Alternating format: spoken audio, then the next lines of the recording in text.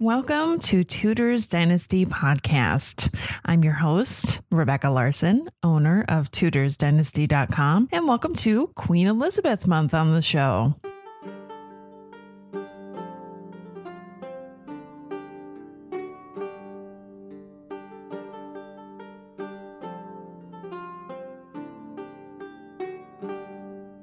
Elizabeth Tudor has always been on the back burner for me. While I love the fact that she is the daughter of King Henry VIII and Anne Boleyn, I've never been as interested in her reign as I have been in her father's. My views on Queen Elizabeth of England often make me an outcast in my own community. My belief is that the adult Elizabeth, the Queen of England, was not a very nice person.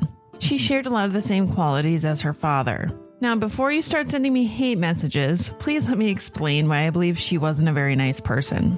Like her father, Elizabeth imprisoned those who had a connection to the throne for marrying without permission. That's understandable. What I do not understand is how a woman who chose not to marry would hold it against those closest to her. I plan to write an article about the topic, so I can't go too much into detail, but there is a reason why so many close to her married secretly. They knew that the Queen would never approve their marriage to anyone. Let's just take Robert Dudley, Earl of Leicester, and Lettice Knowles as an example. Leicester understood that as the favorite of the Queen, that she expected to have him all to herself. Elizabeth had made it clear that she could not marry him, and he knew that she would never approve a marriage, let alone to her cousin. Fortunately for Leicester, the Queen eventually forgave him, but Lettice was not so lucky. Elizabeth never forgave her for falling in love with her Robin, her eyes, as she called him. Another one that comes to mind is Elizabeth, or Bess, Throckmorton, and Sir Walter Raleigh. Raleigh had also become a favorite of the Queen. They married in secret, and both were punished.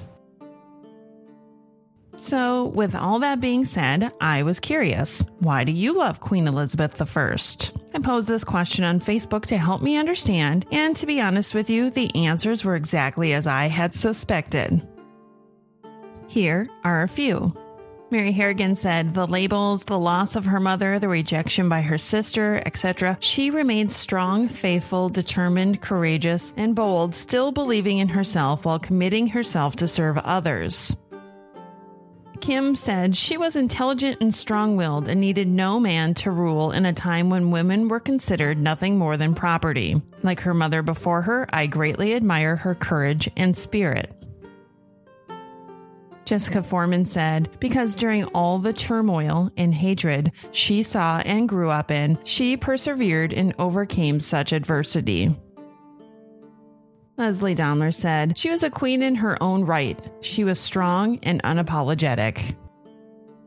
Those examples are only a few of the hundreds that came through when the question was initially posed. The one thing in common with most of them is that Elizabeth was a woman who needed no man to rule. Now, don't hate me for saying this, but I feel like it's merely a women's lib thing. Was she really that great? That is the question that I will be exploring in my subsequent podcasts. I hope in my journey to discover Elizabeth that, in the end, I feel the same as you do about her. Another question I posed on Facebook was, which actress do you think played Elizabeth the best? The choices that were given were Cate Blanchett, Anne Marie Duff, Anita Dobson, Vanessa Redgrave, Judi Dench, Flora Robson, Jolie Richardson, Bette Davis, Glenda Jackson, and Helen Mirren. Okay, so the votes are in. After a few days of voting has gone by, it was pretty easy to tally these. In first place was Cate Blanchett, who is also my favorite Elizabeth. I think she just embodied who Elizabeth was. Number 2 was Glenda Jackson, another fan favorite. Number 3 was Anne Marie Duff. Number 4, Judi Dench. Number 5, Helen Mirren. And then after the rest had a few votes here and there. And there were also a few write-in votes for Rachel Scarston on Reign, Lily Cole, and Quentin Crisp. You are all very passionate about your vote, and I love it. Now, let's talk a bit about my podcasts. If you are new to my podcast and found me on iTunes, you are missing out on a bunch of podcasts that came before I integrated with iTunes. If you're interested in hearing all of them, you can go to patreon.com/tutorsdynasty and then click on posts. I also have a link to them on tutorsdynasty.com in the menu. Just click on podcasts. Speaking of Patreon, I need to take a moment to thank my patrons. Without their support, I wouldn't be able to continue with these podcasts. So, thank you from the bottom of my heart. It's been 2 weeks since my last podcast, and I have 3 new patrons, Rami, Rachel, and Angela. Thank you so much for supporting what I do. And a special thank you to Katie F., who was already a patron. She upped her monthly donation this month. Thank you, Katie. I am truly flattered by your generosity. If you'd like to become a patron of my podcast, you can go to Patreon, that's patreon.com, and click Become a Patron. For as little as $1 per month, you can show your support. Thank you to Jessica, Kim, Rachel, Lynn, Lacey, Diane, James, Anne, Azaria, Alithia, Lisa, Nora, Maria, Katie, Stacy, Wendy, Cynthia, Nicole, Mary, Cheryl, Carrie, Heather, who's the owner of Renaissance English History Podcast. Be sure to check that out. Tanya, Catherine, Rami, Jen, Melissa, and Angela. Thank you so much to all of you for your continued support of the podcast. Now let's get on with the show. Sit back, relax, close your eyes, and prepare to be transported back in time to the life of Elizabeth Tudor, Queen of England. Crowds gathered on the morning of the 17th of November, 1558, around London to hear the news. Queen Mary was dead. Elizabeth is now queen. Elizabeth Tudor, the daughter of Henry VIII and Anne Boleyn, wasn't the prince the couple had expected, but she did have her father's red hair and her mother's features. Henry was not angry with his wife. Instead, he comforted her by saying, "You and I are both young, and by God's grace, boys will follow." Henry announced their daughter would be named Elizabeth. It's possible she was named after both of her grandmothers. Alison Ware states in The 6 Wives of Henry VIII that Anne Boleyn quickly bonded with her child and hated to let Elizabeth from her sight. This differs from those who believed Anne had a very little bond with her daughter. Anne actually wished to breastfeed her baby, but the thought was quickly dismissed when Henry VIII discovered it. He informed her that that was the job of a wet nurse and not a queen. At 3 months old, Princess Elizabeth was assigned to her own household at Hatfield House. Lady Margaret Bryan was assigned as her governess. On the 23rd of March, 1534, Parliament passed the Act of Succession. This act ensured the children of Henry and Anne would inherit the throne upon his death. It's also around this time that the Queen went for a visit to Elizabeth and while there extended an olive branch of sorts to Mary. As we know, Mary declined. Born as a princess, Elizabeth Tudor's fortunes changed overnight when her mother Anne Boleyn fell from favor. The day after her mother's execution, King Henry ordered Elizabeth be moved from Greenwich back to Hatfield. That way, he'd not have to see her. I can imagine that Elizabeth reminded him of Anne, the woman he supposedly believed betrayed him with many men.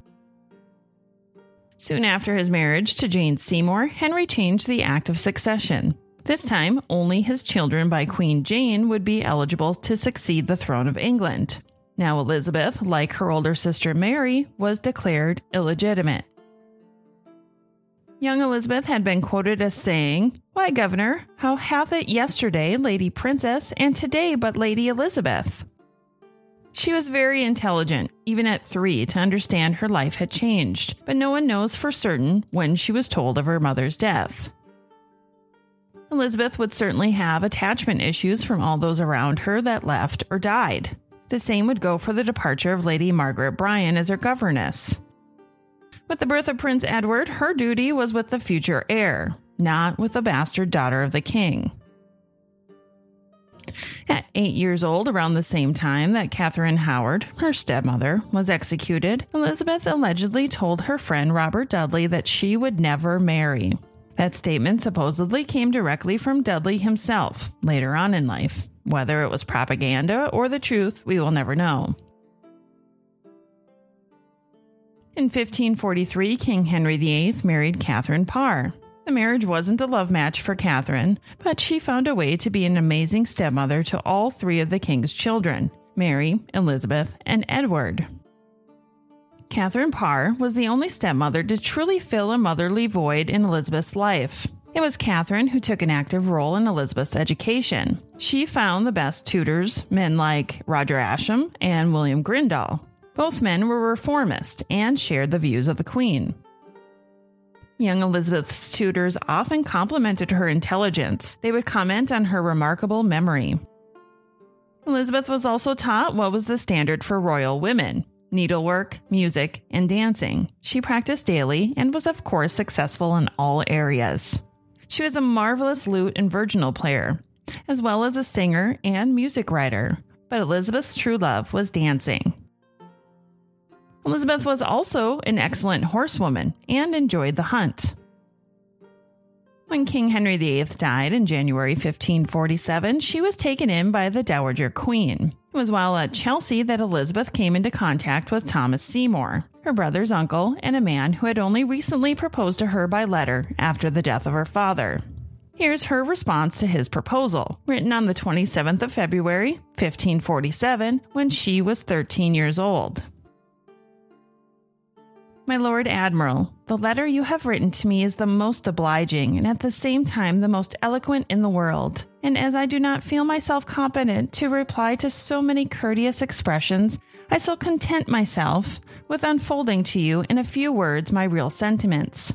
I confess to you that your letter, all elegant as it is, has very much surprised me. For besides that, neither my age nor my inclination allows me to think of marriage. I never could have believed that anyone would have spoken to me of nuptials, at a time when I ought to think of nothing but sorrow for the death of my father. And to him I owe so much that I must have 2 years at least to mourn for his loss. And how can I make up my mind to become a wife before I shall have enjoyed for some years my virgin state, and arrived at years of discretion?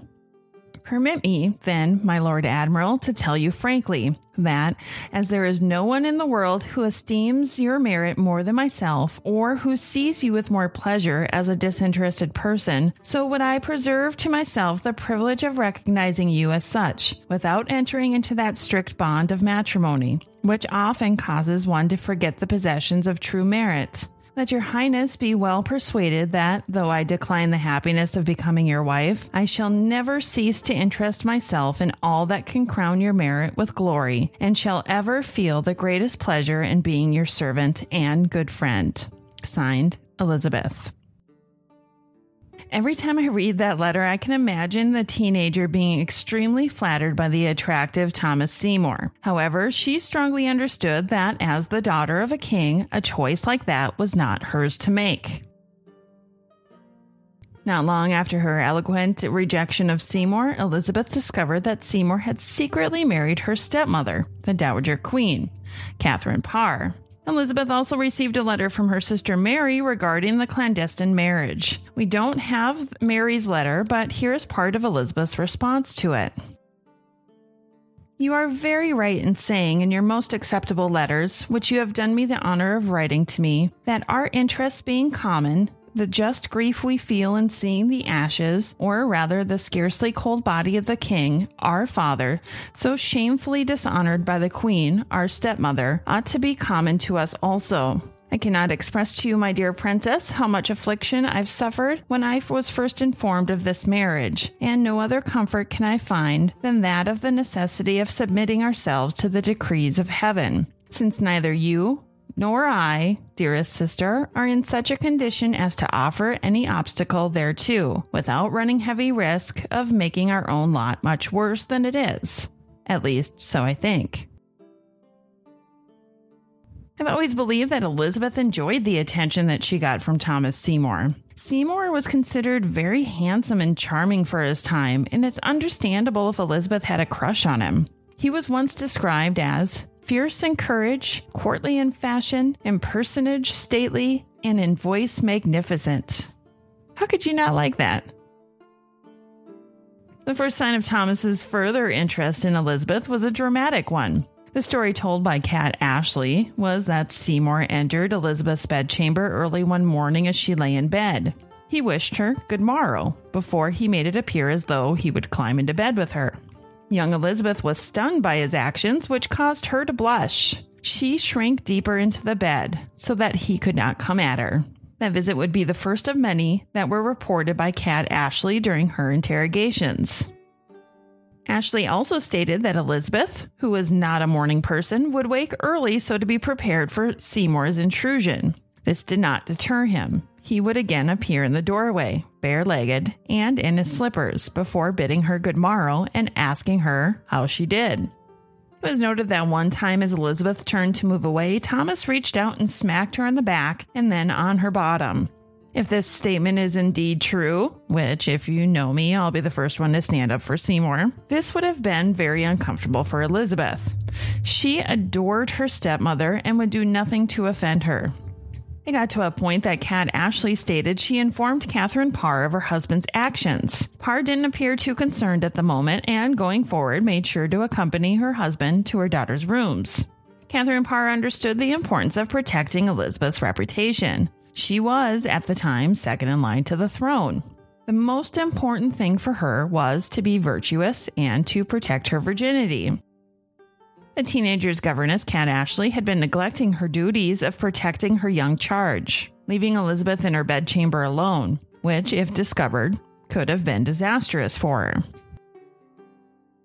One can barely blame Kat for wanting to spend the evening with her husband. They had only recently married.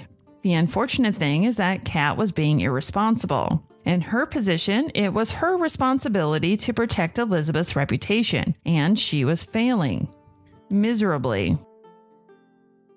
In June 1548, a year and a half after the death of her father, Elizabeth was discovered in an unsavory position with Thomas Seymour at Chelsea. Catherine Parr caught the two in what has been described as an embrace. Many authors and historians have suspected that involved kissing. Understanding that something like this getting out would cause disaster for her stepdaughter's reputation, Catherine Parr sent Elizabeth away to stay with the Denneys at Cheshunt.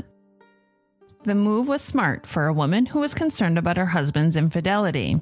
Having the temptress out of the picture would surely bring Thomas's focus back on her.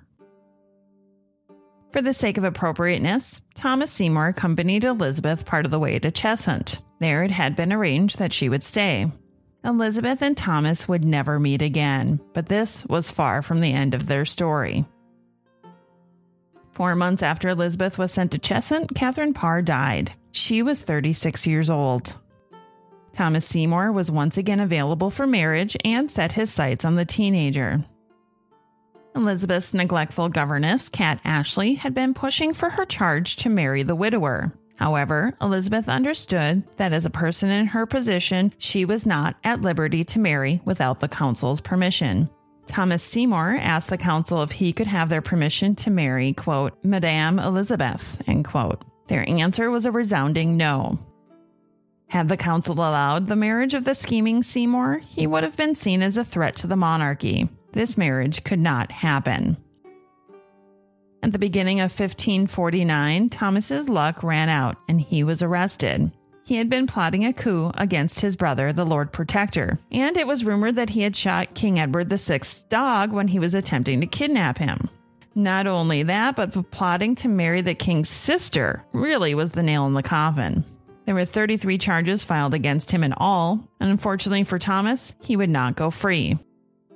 Thomas Seymour, Baron Seymour of Sudeley, and Lord High Admiral, was executed in March 1549. Upon hearing of his death, Elizabeth said, "This day died a man of much wit and very little judgment."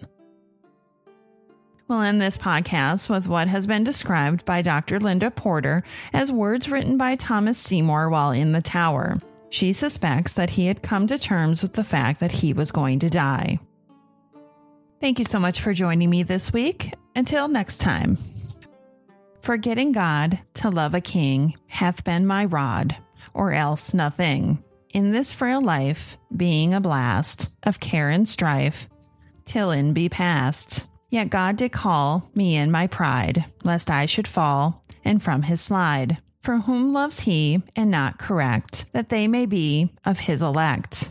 The death haste thee, thou shalt me gain, immortality, with him to reign. Who sent the king like years as noy, in governing his realm in joy. And after this, frail life such grace, and in his bliss he may have place.